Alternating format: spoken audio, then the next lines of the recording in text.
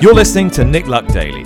This edition is brought to you by FitzDares, by the Racehorse Owners Association, and by Thoroughbred Racing Commentary's Global Rankings.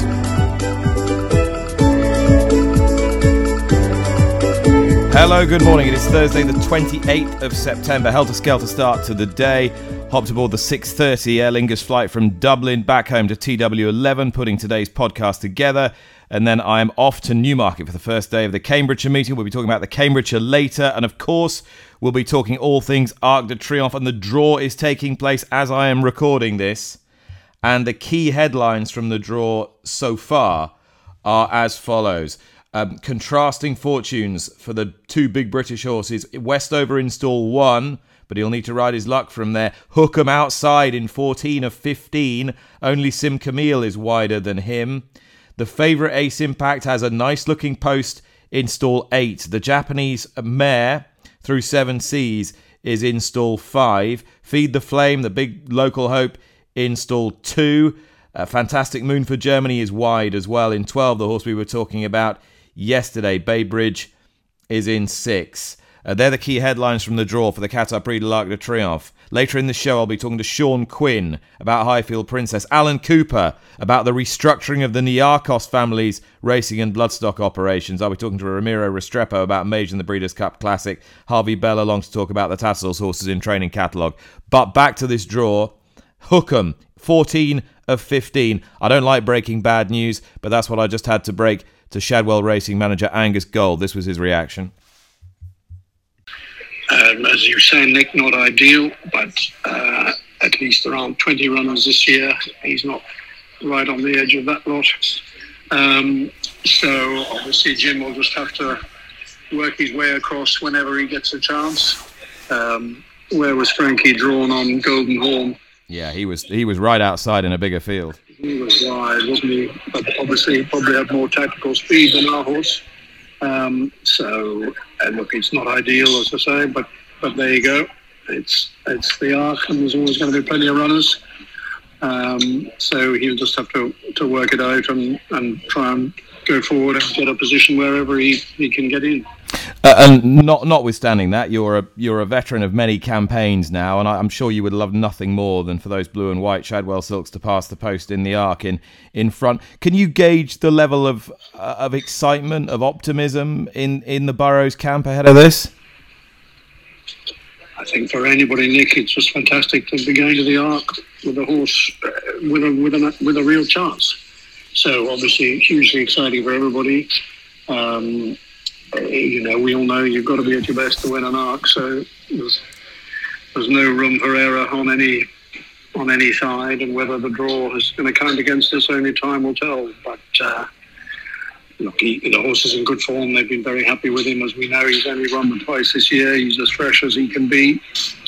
It'll be very interesting to me to see how the older horses get on against the two real good-looking French 3-year-olds. And you've had a good look at this field. Who do you fear the most? It's a really boring thing to say. Obviously, in this quality of race, you respect every single participant. Otherwise, they wouldn't be there. I personally was terribly impressed earlier in the season anyway with Pascal Barry's horse. Feed the Flame. I thought Feed the Flame. He looked like a potential champion to me. Obviously, Ace Impact was mighty impressive when he won the Jockey Club. Arguably less so in his trial in August, but Jean-Claude said he wasn't fully wound up, so I'm sure he'll have him where he wants him. And there's plenty of horses like Ernesto and St. Camille and Plastic Carousel who could easily be in the mix. Fantastic Moon looked impressive the other day, and Continuous obviously won the Ledger well. So you could name one of 6, but it is an Arc, as I say. For me, the big thing is really if the older horses are better than 3-year-olds, or is one of the 3-year-olds outstanding. All right, that was Angus Gold. Shortly before the draw was published, I was talking to David Yates, newsboy from the Daily Mirror. So notwithstanding what you've just heard, did David give Hukum a serious chance of winning the Arc de Triomphe? Very definitely, yeah. I think Hukum is the betting tells you that he's the strongest challenger from Britain and Ireland, and I can certainly see him playing a leading role on Sunday. I'm sure, like I have, you've looked at the statistics. The Anoraks have really been out in force over the last few days with telling us the trends for Sunday's race. And of course, no 6-year-old has ever won the Prix de l'Arc de Triomphe. A 7-year-old, Matrico, did win in 1932. But yeah, I mean, the other thing that's worked, even when you look at the stats, and of course, this is something that they can't take account of. Hukum isn't your archetypal 6-year-old, is he? He's had 17 runs, of which 15 have been on turf. And so he's had the odd bump in the road with regard to injury. So, he's not a typical horse of that age. But you look at the balance of his form the last few years, the defeat of Pile Driver this season. Owen Burrows did a piece with me, which will go in Sunday's ARC pull-out, if I can give that a plug, and said that with regard to the defeat of Desert Crown in the Brigadier Gerard Stakes at Sandown in May, he said that, of course, he was surprised that he beat Desert Crown, but the interesting thing that they all shared going into this year, that they felt that Hukum was getting quicker, which was why they went to 10 furlongs. Then, of course, there was a couple of months before his defeat of Westover, and that is a key piece of form, obviously, with regard to Sunday's Prix de l'Arc de Triomphe. The two of them are separated by a couple of points in the betting. They were separated by a head in the King George at Ascot. I think it'll be very close between them once more. But there's no doubt that Hukum is a leading player. Owen Burrows has had a really resurgent couple of years when you consider, after the passing of Sheikh Hamdan Al Maktoum, that he had to make staff redundant and then enter the realms of the public trainers, and what a magnificent job he's done of it. And yeah, it wouldn't surprise me in the slightest if Hukum were to give him, and I think the Shadwell colours, a first victory in Europe's middle distance championship. Yeah, that's right. I mean, you could argue that they were rather robbed by Saki winning in 2001, which was, of course, it was a Sheikh Hamdan horse, but ended up being annexed by Godolphin. So Sheikh Hamdan was responsible for Saki effectively, but it didn't get to race in his colours. So there would be a certain significance were that to happen. Just before we move on Monday when we spoke on this podcast, you were quite strong in saying that you felt that Ace Impact should be a shorter price favourite than he was. Are you holding fast to that view with 72 hours under the bridge?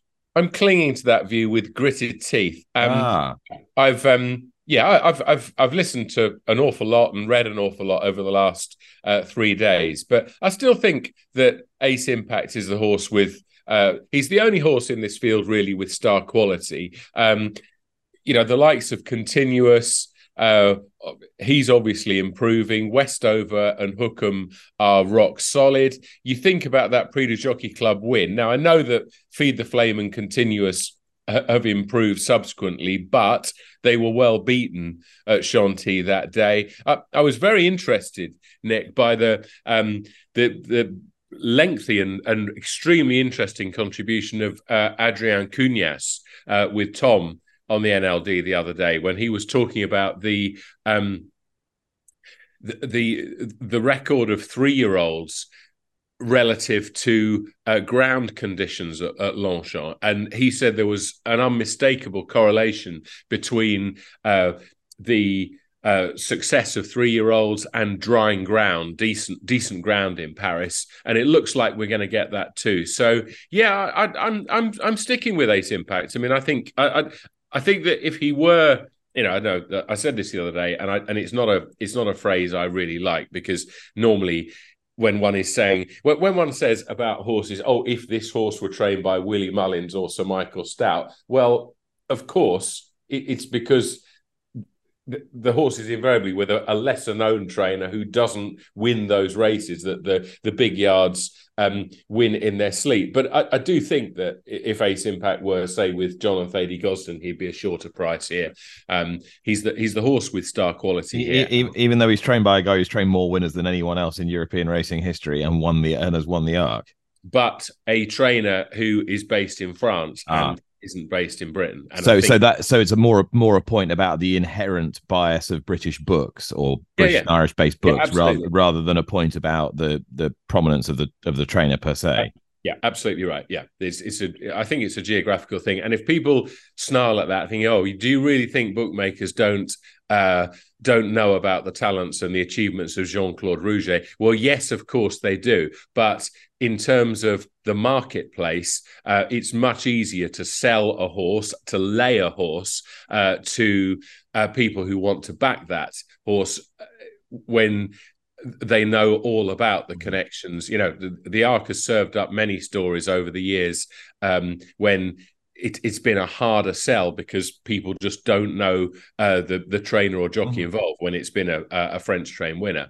And there's no doubt that British-based horses are put in at slightly shorter prices than they would be if they were trained elsewhere.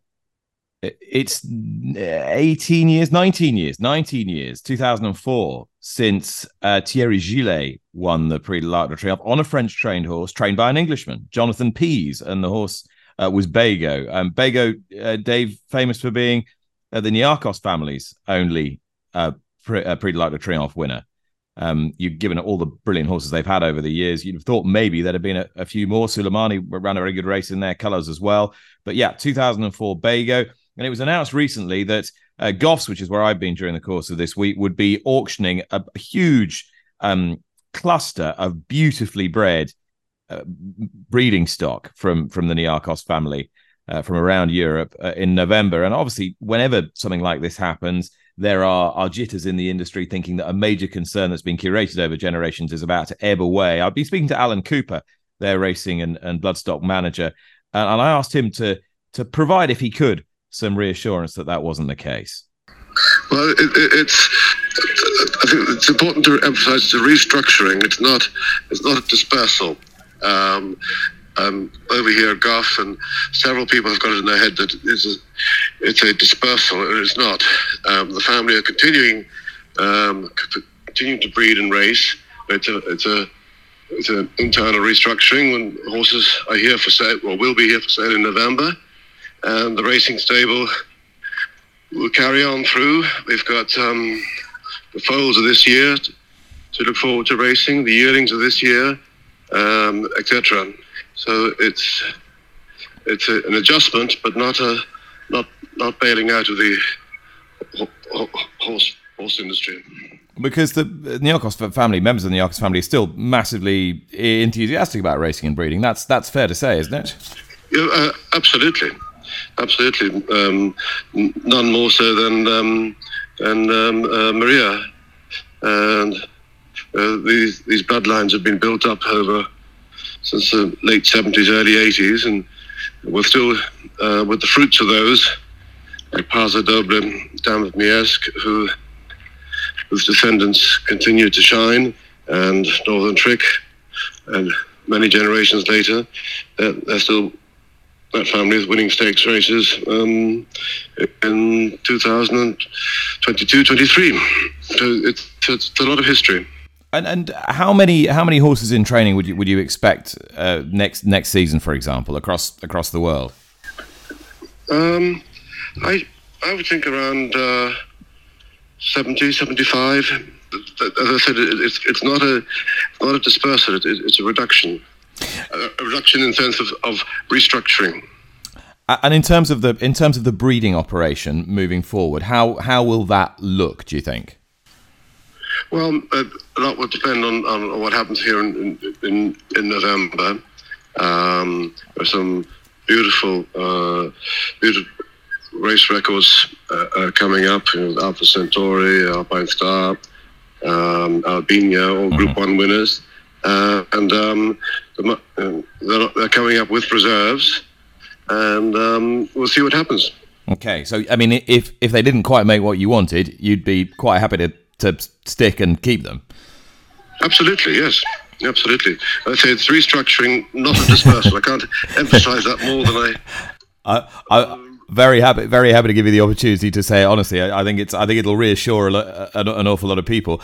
And Albinia's yearling made a lot of money this week. You are represented this weekend, not in France as you might expect, but actually in the Cambridgeshire with a horse called Tyrrhenian Sea. yes. Could this be the most under-talked 25-1 shot around this weekend? Well, it could be. He's been off the track since March, but Roger's very happy with where he is with the horse, and so we're hoping that Mr. Keeley can have a double, having won the race last year. Hopefully he won't be ring rusty, and if he is, he is, and he's got a follow-up entry in the Balmoral. Alan Cooper there, and in case you didn't get the memo, it's a restructure and not a dispersal. And he's been keen to stress that to everybody during the course of the week. But David, it is understandable that when a huge collection of prized assets go under the hammer, people draw conclusions. Yeah, of course, and these are silks. These are absolutely iconic silks, Nick, as well, aren't they? Growing up, in the late 80s, a horse like Miesque was certainly responsible for my attraction to horse racing. For what that's worth. Obviously, Nureyev, you've got Six Perfections. More recently, the likes of Ulysses. We've got Passenger running at the moment, who earlier in the season looked as though he could potentially be a Group 1 horse. Apologies for the many horses of the Flaxman stables, of the Niarchos family, of Stavros Niarchos originally, that I've missed out there. But yeah, they're iconic silks. And when there is news of a restructure, of course, we get the jitters. We got the jitters when there was a restructure with Shadwell a couple of years ago, and I think we would have to say that's gone extremely well. The Shadwell colours might not be quite as omnipresent as they were a few years ago, but they're certainly a big force at the top level. And I really hope that the Niarchos colours will continue to be as well, because those of us of a certain age or even older than I am will hold them with extreme affection. And it might be that they win the Cambridgeshire on Saturday, as Alan was saying, with Tyrrhenian Sea. Do you have a take on the Cambridgeshire this year, Dave? A pretty tough race always, and no exception this time round. I just think that the what one has to do to start off with is look past Greek order. I think there's an unwritten rule, certainly in tabloid newspapers, Nick, and that is that if you tip the winner of a race like the Cambridgeshire or the Grand National, any of these big handicaps, you need to be paid out at more than 7-2, 4-1. Greek order's chances are there for all to see. He beat Maximilian Caesar of Marco Botti's and beat him really pretty senseless at Newbury in mid-August. The runner-up then came out and won a valuable handicap at Doncaster. Greek order is £10 higher here, and he's a brother to Sangarius, who was rated in, I think, the mid-teens. He won the Hampton Court Stakes for Sir Michael Stout a few years ago at Royal Ascot. But he's I think in any list you look at, he's a best price 9-2, and so it's important, I think, just to look elsewhere. I'd be very interested to see how the two Jack Shannon horses get on, or the two that are uppermost in the list are Johan, of course, the winner of the Golden Mile at Glorious Goodwood, and last year's winner Majestic, who's £3 higher than last year, but I think has in the main acquitted himself really well in some strong handicaps this year. All right, well, it's not just about the Arc this weekend, of course. Huge British challenge for an awful lot of the races at Paris-Longchamp, including in the Prix de l'Abbaye, and will it be a glorious conclusion to the European season for Highfield Princess? Two placed efforts at Royal Ascot, placed in the Duke of York, second in the Nunthorpe, very impressive winner at Goodwood, not so good in the Flying Five last time. Sean Quinn with me at Goffs. Sean, what are you feeling going into the Abbaye? Confident? We've been happy with the filly since her run in Ireland, Nick, and I feel she's probably in a similar sort of vein of form as she was going into Goodwood. On the back of the... Yeah, keep going. Yeah, I'm just putting it on Do Not Disturb. On the back of the Curragh run, a few things came to light.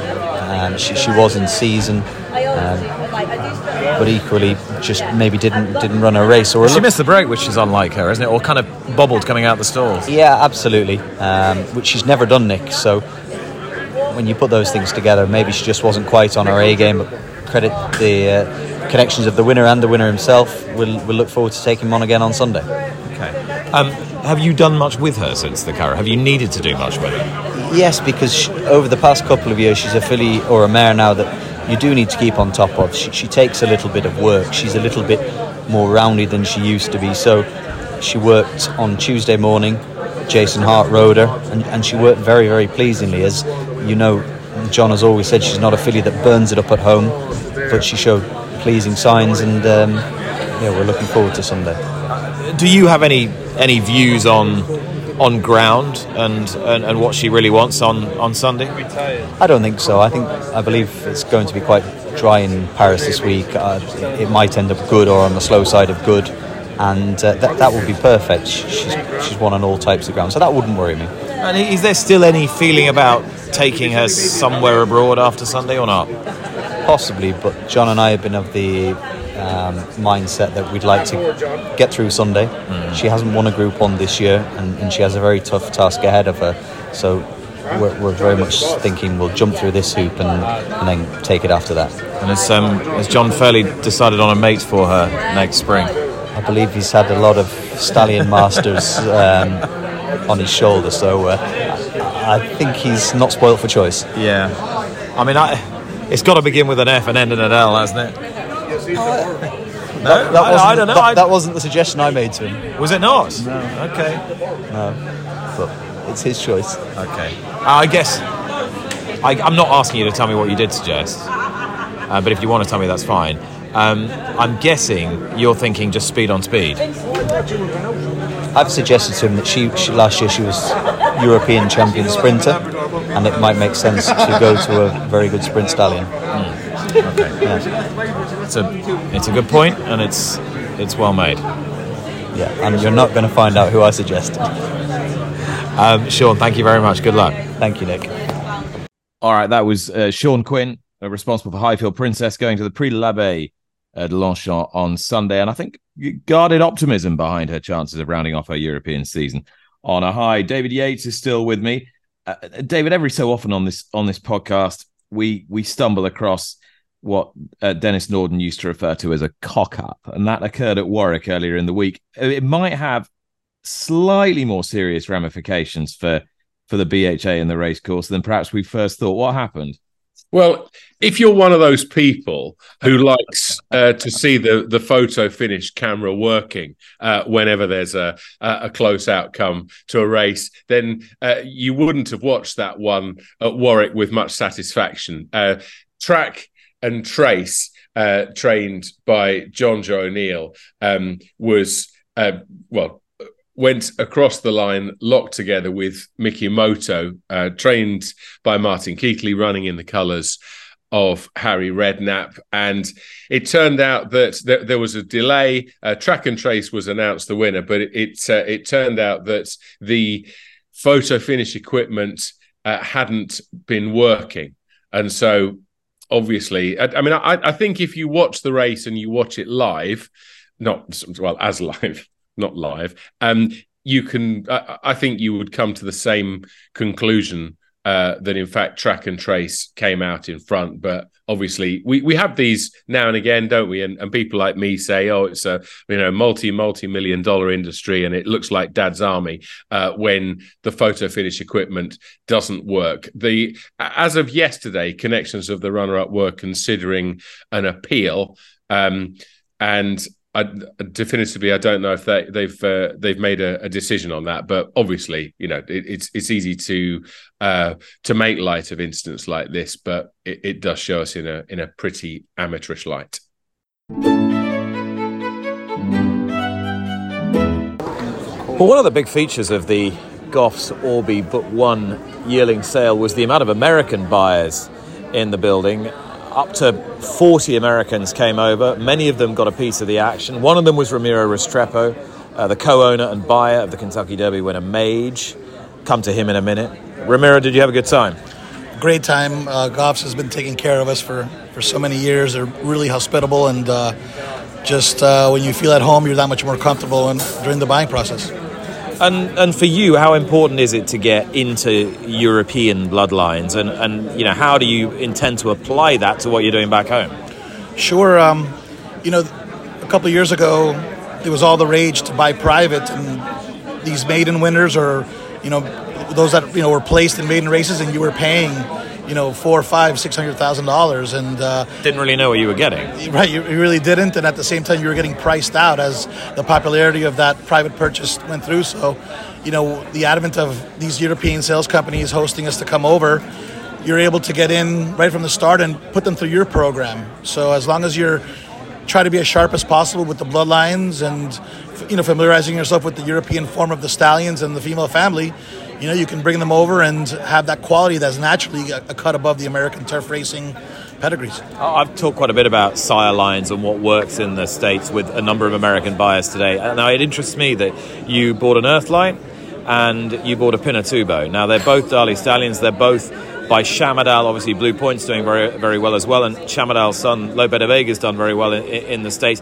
Is that something you were particularly alighting on? 100%. I think, these stallions that show brilliance in their 2-year-old form, going anywhere between 5 furlongs to 7 furlongs up to the mile is something that's really important. There's a lot of program for that in America, from 5.5 up to the mile. It's a really popular program for the 2-year-olds there, and the prize money, for turf racing is going through the roof. So if you're able to get that kind of, special talent that Earthlight and Pinatubo both showed at 2, and that can translate with some class in the female family, the hope is that hits for us back home.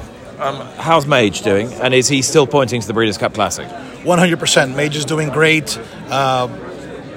We ran him in the Travers, and things didn't go according to plan. But look, racehorses, they race, and we're not in the habit of protecting records. We're here to show up on the big-time days and running big-time races. And credit to the winner and to the rest of the horses there. We just we know we didn't put our best foot forward that day. We're just going to draw a line through that and go on forward. Yeah, and given Go Rocket Ride, who I kind of think is my idea of the likeliest winner of the Breeders' Cup Classic at the moment, given that you pushed him all the way in the Haskell, to what extent does that give you hope, seeing what he then went and did in the Pacific Classic? Yeah, and then we beat Arabian Night, who ended up winning the race. So they'd be 2 of the top 3 at the moment, wouldn't they? If you were betting on the race now in this country. Yeah, I mean, if you look at the fastest run races this year of all ages, Mage has the fastest 3-year-old race this year in the Kentucky Derby, and we're hopeful that if he can go back to that performance, he'll be right there in the Classic. And look, I know he runs more than 4 furlongs, which is what he showed in the Travers. He's clearly a horse that can get the 10 furlongs, and we're going to just regroup and aim for that.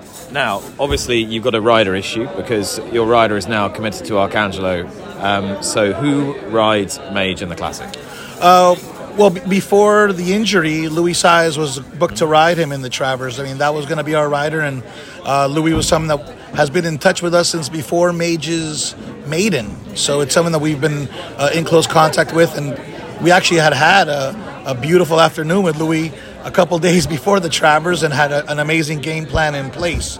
And unfortunately, the day before the Travers, he gets hurt, and we weren't able to secure his services, obviously. So we've been in touch, and we'll just see how Louis comes along. And look, Mage still has to have a great month, obviously, out there in Santa Anita to prepare for the Classic, and we'll be squaring that away sooner than later. But he'd be your first choice if he was available? Definitely, yes. Yeah. All righty. It's great to hear that he's well and he's training well. Good to see you here as well at Goffs. Enjoy the stay. Thank you, Nick, and see you soon for sure.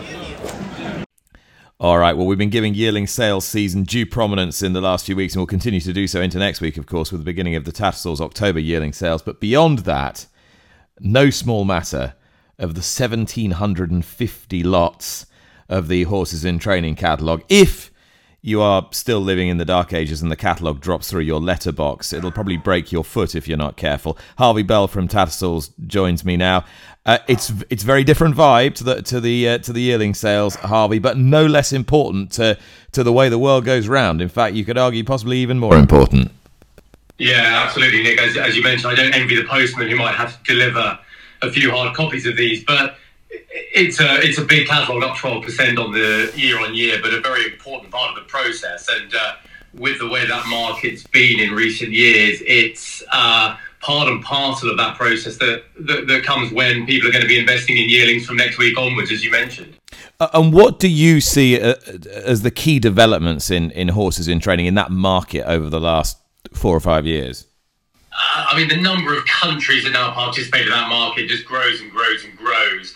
I mean, not only the high-profile horses that go to the Gulf and America and Australia and the Southern Hemisphere, but younger jurisdictions as well that like to participate. And we're very lucky with the product that we have to sell from Europe to those other jurisdictions, and then the subsequent success that those horses do have.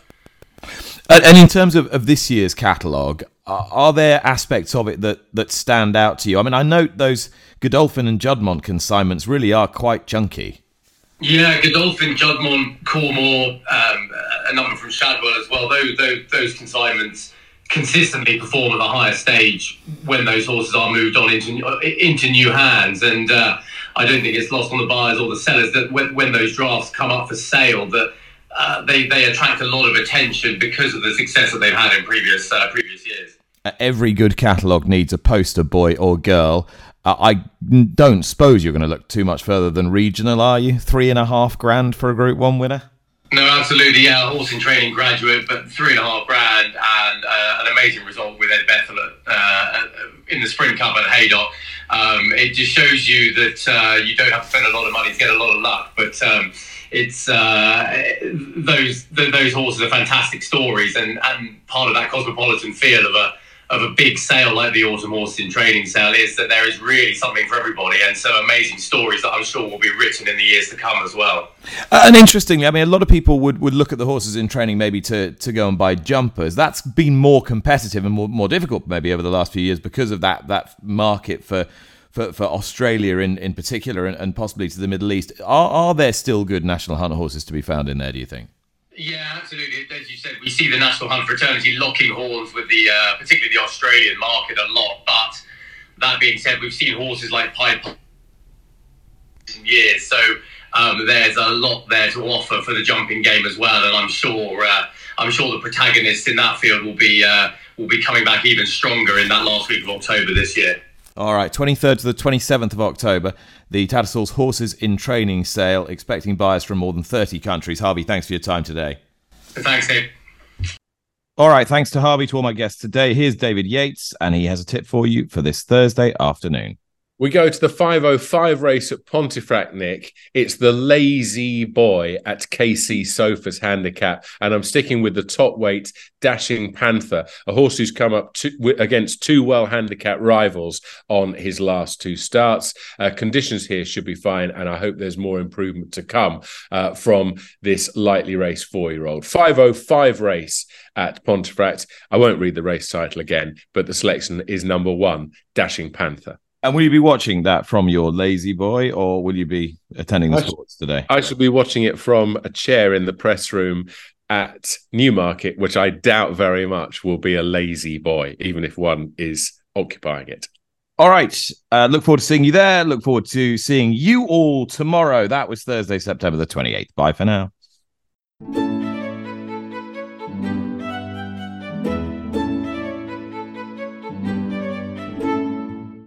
You've been listening to Nick Luck Daily, brought to you in association with FitzDares, the Racehorse Owners Association, and Thoroughbred Racing Commentary.